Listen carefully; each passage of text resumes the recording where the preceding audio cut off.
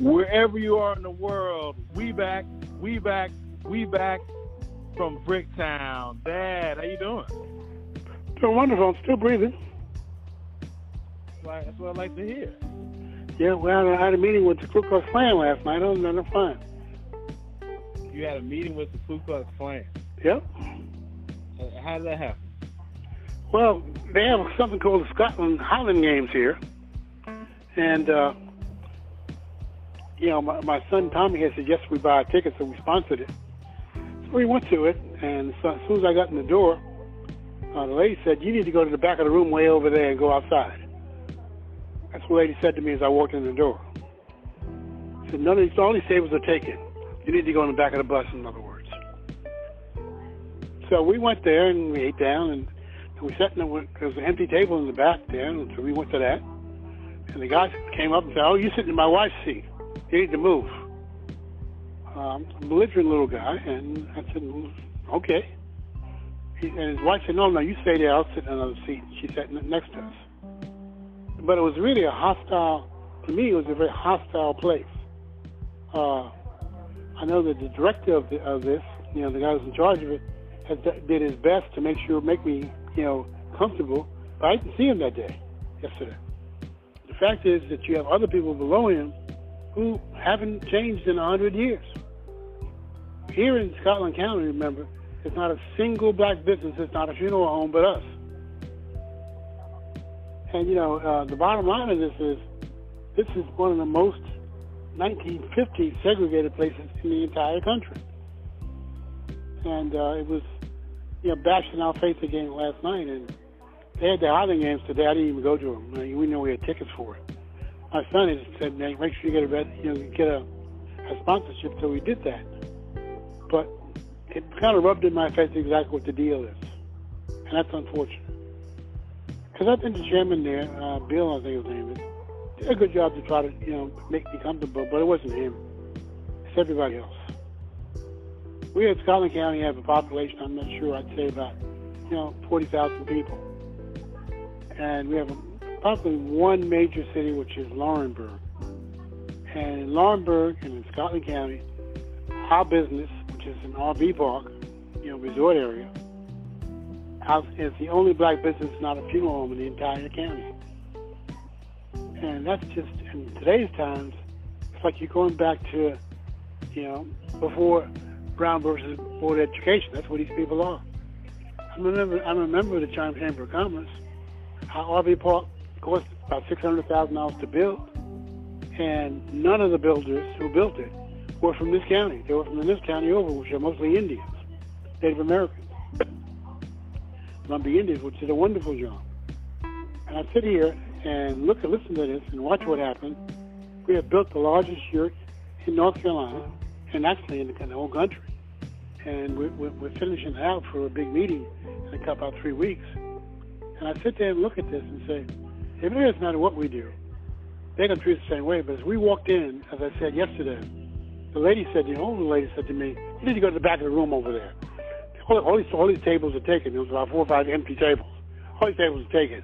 You need to go on out that back door and sit out there on the porch. In other words, in the back room where black folks are allowed to be. I was the only black person there. It was a kind of a demeaning kind of thing, but my point on that is, my son had asked me to do this, and I did it. I'm not sure we'll ever do it again. And I think that's emblematic of where we are as a country. These are all Trump supporters. The guy who sat with us is definitely Trump supporters. Come as a doorname, but he's a definite Trump supporter. And he was giving me all this off-the-wall stuff, and I'm saying, I said one or two things to him that nobody had ever refuted what he was saying. Because it's obvious that he only talks to himself and people like him. And that's where our country's at. And that's really kind of unfortunate. This, dedicated 30% to Trump has galvanized. He's galvanized it and empowered it. Is really dangerous for our country and for the democracy. They'd rather have somebody like Trump running the whole thing and making sure that we go back to 1850, not 1950. And for the people out there listening who aren't aware of their history, this is the same thing that happened after Reconstruction in the 1800s. And we didn't recover from that for 100 years as people of color. And that's what's happening now. If we don't get this bill that Biden wants to pass, if Manchin and this other lady managed to stop everything, even though it's supposed to be Democrats, he said, we'll go back in history. The Trump will win eventually then. And if not him, his son will take his place, because he'll make sure of that. And that'll be tragic, and it'll be a civil war here in that case. And that's where I think we're heading, unfortunately. As a person who's been in politics for a long time, I've died straight for what I see. And there's nothing I can do about it at 76, but I see it, and as a person who's of color who's been in politics, you can see what happened. There's a majority of people who want us to do the right thing, but there's a dedicated minority who are now Republicans, who are really segregationists, who doesn't want to go back to that. They want to be the dedicated. They passed all these bills to make sure people couldn't vote. It's the same bunch of bills that were passed right after Reconstruction, same exact thing. And we didn't get rid of those bills until we went through the Civil Rights era, 100 years later. Unfortunately for these people, everybody has more sense, both black and white. So it's a bad part of our country. The people who are listening to this, who are seeing it, and as a person of color who's been a politician, it's very clear to me what's going on. The cinema lady, I think, is a nut. And Manchin is just playing both sides and getting paid and bought by the big business interest. The people in West Virginia, where he's supposed to be represented, 90% want to pass this bill, and he's holding it up. Same thing with Arizona. 80% want to support it over there. She's holding it up because she wants to get paid too. This is awful. And I, as a politician who never got paid, never accepted any bribes, I just find this to be deplorable. And I guess that's where I'm at today. But I will say this. I have hope it will come out the way it needs to. Generally, people at the end do the right thing, even these two idiots. First, Dad, I want to just say I'm sorry that experience happened to you last night. I know it was painful, and I've been in similar experiences that don't feel good, and just know I love you, God loves you. Rudy, I don't feel bad about it because it wasn't me who did it. I understood it. And my point of that is this older lady is part of this cabal here in Collin County. And I'm breaking it up, believe it or not, because there's nothing they can do to me. I don't depend upon them for anything. And, me and Sharon were there, and they didn't want us there. I will say about the chairman of that thing, I called him the night before and said, are we supposed to be coming to this thing? Because it was kind of unclear when we got our package, which somehow got misdelivered until the last day. And he said, oh, no, you're supposed to be there. Make sure you come. And I did. And I'm saying that there are right-thinking people here who do the right thing.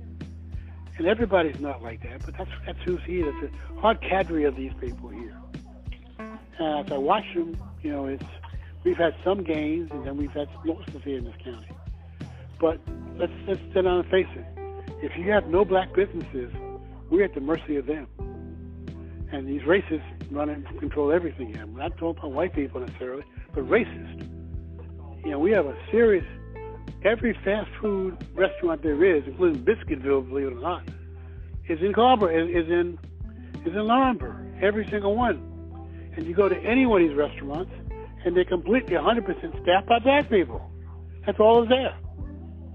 And most of them are run by black managers. But we don't own nothing. There's a Huddle House here that a black guy got the franchise for, and they did everything possible to make sure he could not open it. And finally, he sold the franchise and opened it right away. So you talk about 1950s and 60s stuff happening here. And that's awful. If we can shine a light on that, I think it'll be good for all of us. And I will say to Bill, who runs the hunting games, we didn't go because I didn't feel comfortable being embarrassed again. So, but the bottom line of that is, he's doing best he can for his heritage, and I understand that. And he's been very, very nice to me and very polite. I don't have any bad thing to say about it. And I'm going to invite him over to dinner soon. So we'll work it out. And I'll say that to say, we as a county have to have black and white leaders get together and do it right. I've been a member of the Chamber of Commerce for we've been here 14 years. I remember calling the Chamber president in to talk about when we started doing our latest expansion. He said he had a guy who was going to do that no matter what, he'd come and do it. That guy came in to look at me and Tommy's when we were talking about building, because we did a big deck build. And the guy looked at me, walked around for a little bit, and walked back to where our house was. His only question was, where did Tommy sleep at? Because he sleeps in that house with the rest of us. Where do you think he sleeps? And the bottom line of that was, I never saw that guy again. He didn't want to do business with us. As we built our parks 13 years ago, and we spent $600,000 to build it, not a single builder or artisan from this county built any of it. All of them were built from the county over, which are mostly Native Americans. That's what's going on to a lot of people who want to start businesses in this country. That's deplorable. As a politician, when I was a mayor, I really never understood that. I had one, Chinese guy who came into me one day in my office, my last year, and said, "We have a building inspector who'll make sure he won't get us our permits, mainly because he wants us to pay him off." Well, I called our city manager in and made sure that guy got his building permit that day. And that's what needs to happen here more than anything else. We need to shine a light on what's going on here. And I think that's among the things that need to happen. So I'm going to catch up with Bill next couple of days, invite him over for dinner. And my bottom line is I'm going to sit down and talk about what I think I plan on doing to shine a light on what's happening in Scotland County and to everybody. Because this is deplorable in our time and our age. These folks are doing disservice to the... Because what you have is a subservient black community that does nothing else but work in fast food restaurants. And we have every fast food restaurant in Lombard that there is. They added Biscuitville, which I went in the other day. And the bottom line of that is, I went there, I guess it was Friday morning, and the line was at least 50 people deep. I couldn't believe it. Biscuitville. McDonald's had nobody in it, believe it or not, until I went over there, and there were some people then later on who migrated from Biscuitville. And Biscuitville is a good chain anyway. I'm not arguing about Biscuitville. But all the people who work in all these fast food restaurants are people of color. That's what they do. That's the only business allowed, and all of them are females. None of them are males. It's the only business we're allowed to have in Scotland County. And that's awful. We need to do something to change that. The Chamber could change that. I began talking to him about let's do a high school program and getting people to adopt high school males to work in their businesses as juniors and seniors, so they know how to do that. He said, "That's a good idea, Bob." And basically he said, "I'll get back to you." Of course, he never did. That's where we are. So that's the point of our podcast that we need to deal with. Because when you shine a light on this stuff, it stops it. I sent an email today to my college roommate in Quinnipiac, Rich Lager. Wonderful guy. He was a Jewish guy from the same county as I was from, Queens. And we spent a year together. And he had never lived with a black guy before, and he was a wonderful guy. I was in a black fraternity, he was in a white fraternity, and we had a good time. And he always called me Feel Good, because I remember one time his fraternity was doing some kind of a rush thing, but the freshmen were doing. They wanted to get him out and leave him in the woods somewhere. He said, "Feel Good, don't open that door. That's not who you think it is." Of course, I opened the door. They grabbed him and took him out to the woods. I thought that was kind of funny. When I got married later on that year, he was at our wedding with your mother, and he was the bartender. And I hadn't seen him since, but he was just a wonderful guy. I've invited him to come out and spend a week or so with us by email just a few minutes because I was thinking about him. But all of this is what I'm saying, that there have been people who have been very nice to me and have helped me, whatever they look like. as a mayor of an all-white city, I think I had a lot of people who helped. But we are changing stuff. Times are changing, and we cannot let something like what's happening here happen. I'm going to talk to Bill tomorrow from the Island Games tomorrow, and I'm going to invite him over for dinner and tell him what I think I'm going to do. And if he can't change it, I'm not going to worry about it. But it'll be in the New York Times a couple of weeks after that. I like the fight, Dad. I like the fight for justice. I like the energy you got in your voice. You sound good. Yeah. But remember, I've been a fighter all my life. The one thing about this podcast has revitalized me is all of the different things I got almost to the top of it, and somebody needed to make a decision who was always white and said, no, we're not going to do that with you.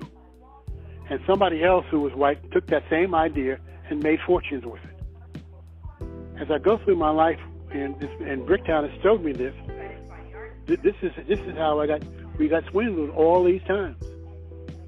This time we were able to have enough funds from suing Auburn University to build it without anybody's help. And the bottom line of this is where we are. And my whole thing is that's what Bricktown needs to talk about. And that's where we are.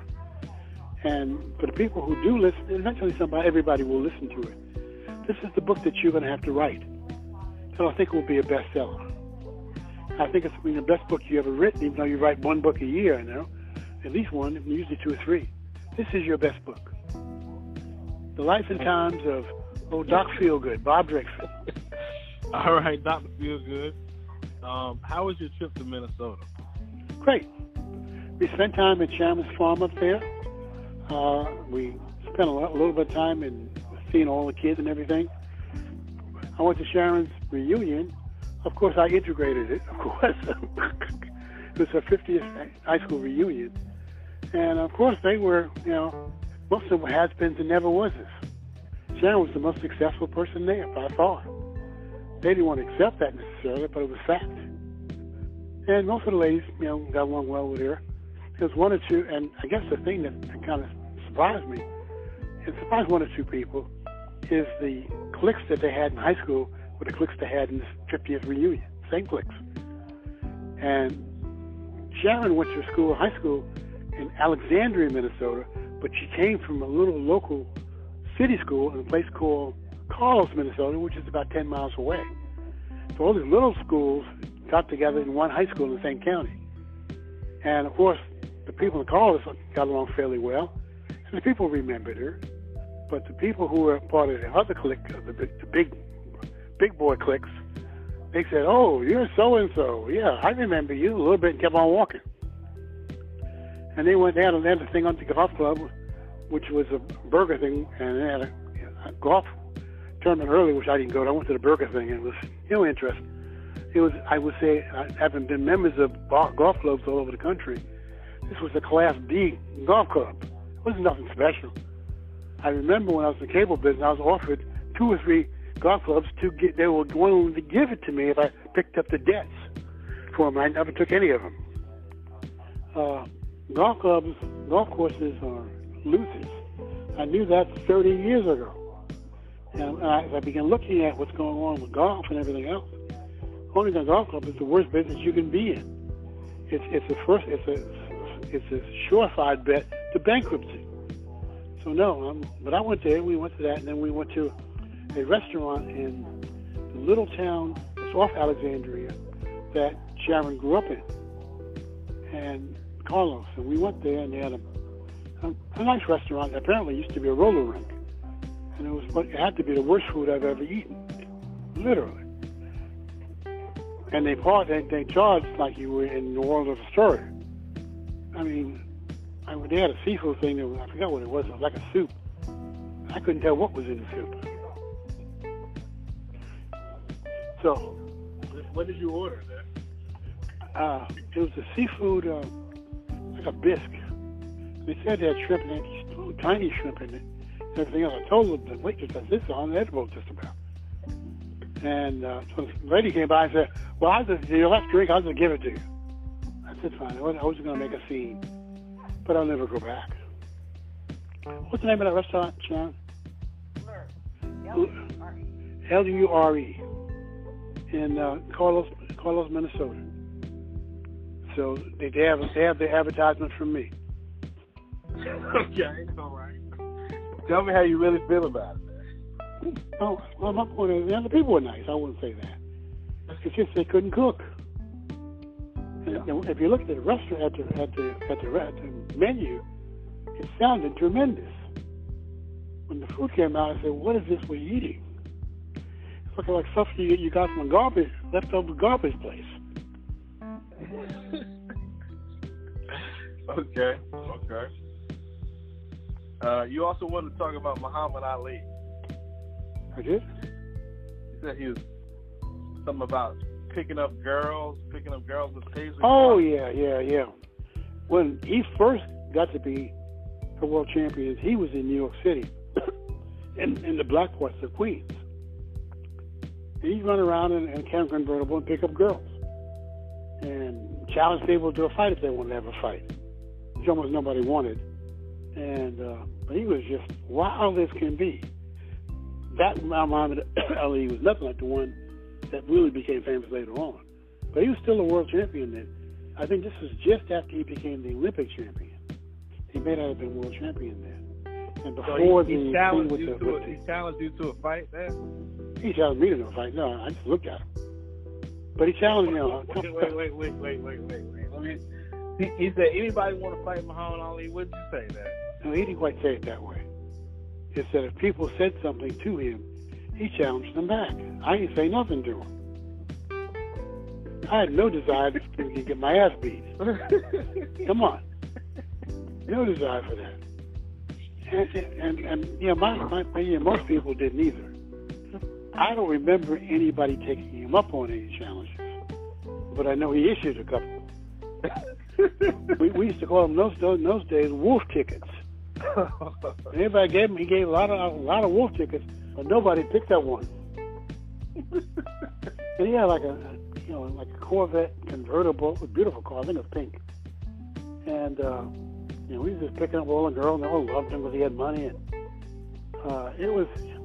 it's like when Joe Namath came into Queens about a year or two after that, when he was in New York, when he was the quarterback for the New York Jets, and he won the Super Bowl. And he had an alpaca fur coat, and he come in, and all the girls were just hanging up on him. He had about 5 or 6 girls on him. And he came in about 3 hours later, whatever place we were at, and he just pick him up and take him on the road or whatever he was doing. I'm not sure what he did with him, but those are some of the things that celebrities do even now. And I remember I had a girlfriend in the Bronx who became a dentist, and she was like the daughter of dentist. I forgot how I met her, but I remember going up to her apartment in an upscale apartment complex in the Bronx. And it was well before meeting your mother or anybody else. And she was a little cute girl. And we had, as she was talking to me there, and I was in her house, at least 3 of the New York Jets called her at that time that she was going out with. And I kind of said, I think this is out of my league. And really, I didn't see her for about 15 years. And ran into her after I was a mayor in the Black Caucus in D.C. She was exactly the same, looked the same. And she was a dentist. She hadn't been trained, she was a dentist. And she's still hanging out with all these, celebrity kinds of people and everything else. I don't think she was even married then either. She was, I didn't know about it.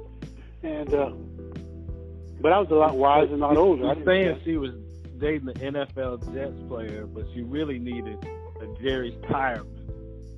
Yes, that's all I was Jerry Tyreman. So, and but a lot of this stuff as you go back through it, you begin to see some of the shallowness of females in a lot of these big cities. I mean, shallowness. They're going for the next big thing, not whether this person will help them or help their kids or anything else. They're going for the star. Would you consider yourself a flashy guy in your younger years, a flashy person? I think so, yeah. So it sounded like you was trying to be flashy, just like the girls. No, what I was trying to be was myself. But I was well educated and doing the best I could do. And then you have a Z car. What kind of car did you Yeah, I had a 280Z. And why did you get the 280Z, Dad? Because that was the class I wanted. That was the car I wanted. Why did you want the car, Dad? It was beautiful. 280Z at that time. Datsun 280Z, beautiful car to get. Okay. It wasn't called that, but it almost was. It's not because the ladies loved it? Not really. I wanted it. Some ladies loved it. Your mother loved it. But, the key thing is actually, when I got the 280Z, I was actually married to your mother. And the thing is that, because we went to Atlanta one time in it. And the thing with the 280Z, it only has 2 seats. Then it has a space for, to store stuff in the back, like a back chamber. And it had 2 places for little people to sit. That's where you and Bobby sat as we drove the 4 or 5 hours down to Atlanta. You probably don't remember that. And you slept in the back, lay down and slept in the back a couple of times. Bobby just sat there and watched. But that was, for a family man looking back on it, that was not a real good car. And my next one after I bought it, after I got rid of it, was, because I had a Camaro before that one, which had a bigger seat and everything else. And the Camaro was what I bought after I got out the Army. It was a Camaro convertible. And then the 280Z was big then. This was before they changed it to the 300, which came in later on. So the last of the original Zs. And very, very different. Now, when is your event, the RV event that you're hosting? What's the date for that? It's Sunday, the first week in November. Awesome. Make sure you come. We're expecting now 300 people are coming for that tour. I'm not sure where you're going to put them, but they're going to be here. Okay.